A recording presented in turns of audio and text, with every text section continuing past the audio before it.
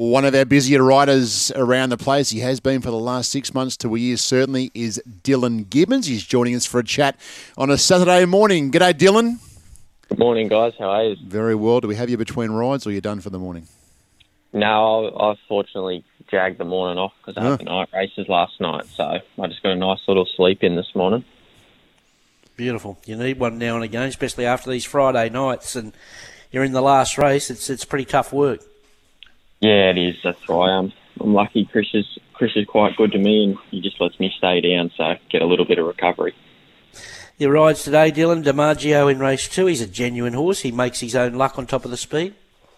Yeah, most definitely. You know, he's a model of consistency. He's very, very rarely out of the top 3, and even when he has been, he's probably only a length or 2 off him, and I think that's probably his best chance. He's tough. He rolls along on speed, and you know he's hasn't sort of won out of turn, but he's always thereabouts. So hopefully, you know, looks probably well placed in a midway.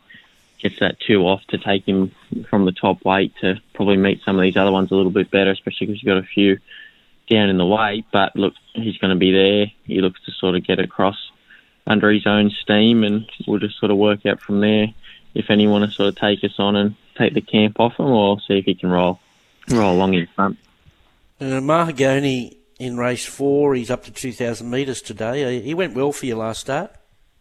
Yeah, he went enormous. I thought I sort of had Logan Street lying cold, but he was probably just floating around waiting for me. So that's probably my only concern. That horse was just sort of waiting for us the other day, but hopefully, you know, the weight swing, we get down on the minimum now, and he's sort of up where it hurts a bit. So I would have loved if we sort of drawn a bit softer so I didn't have to get as far back as the other day. But look, I just have to speak to Dave and see what he reckons today. But he's a horse with a really good turn of foot. So any sort of luck in running, if I'm not spotting Logan Street Line and a few of the others too far off, you know, he's got a good little turn of foot on his day, this horse, and this race is right in his keeping. Lucky Variety in race 5. She's a young improving mare going well.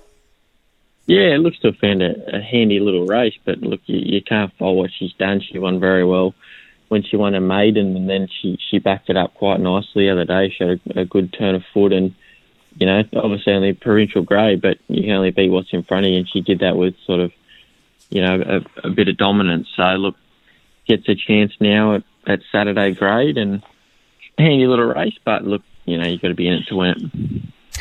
Race 7, Ella Tiama. You know her. What can you tell us about her? Yeah, I can tell you she's going to give us 110%. She sort of surprised us how well she won that day when she won the provincial final, and sort of the other day she's just a horse who appreciates a bit of room, and just sort of with the tempo the other day in the bell of the turf, she was, albeit in the 3 wide line with cover, we still had one outside us, and she just sort of got buffered around, and she was just sort of like a pinball machine. So I think she's done a good job to sort of run midfield the way she did after the run she had, but I think hopefully today's bigger track, she can hopefully flow into it a lot better, and if she can, you know, flow into it without much, you know, around us, she's a sort of horse who'll try very hard for us. Kanazawa race 8, he's a nice pickup for Godolphin. Yeah, he looks a lovely rider. Obviously stays in 78 grade again, and hopefully my claims are enough to offset it. Drawn a lovely gate. Looks he just bounces, puts himself there. He looks to sort of get the dream run behind some of the main dangers, and if he can reproduce what he did the other day, you'd think he'd be very hard to beat. And Bazooka race 9, he's was a good win there, second up.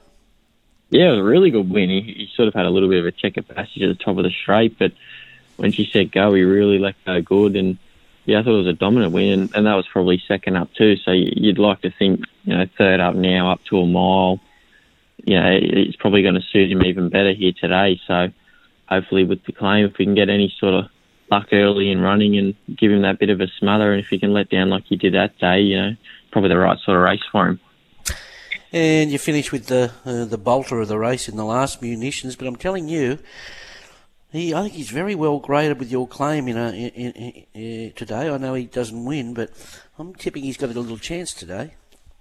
Well, actually, I rode him first up, and he went enormous that day, and surprised I haven't seen him sort of in the winner's circle or putting a few good runs together because he went really well that day. And yeah, like he said, on his day, he's definitely up to a race like this. And hopefully with the claim drawn soft, he's drawn to do no work. And if he can produce one of his best here today, gee, it's the right sort of race for him.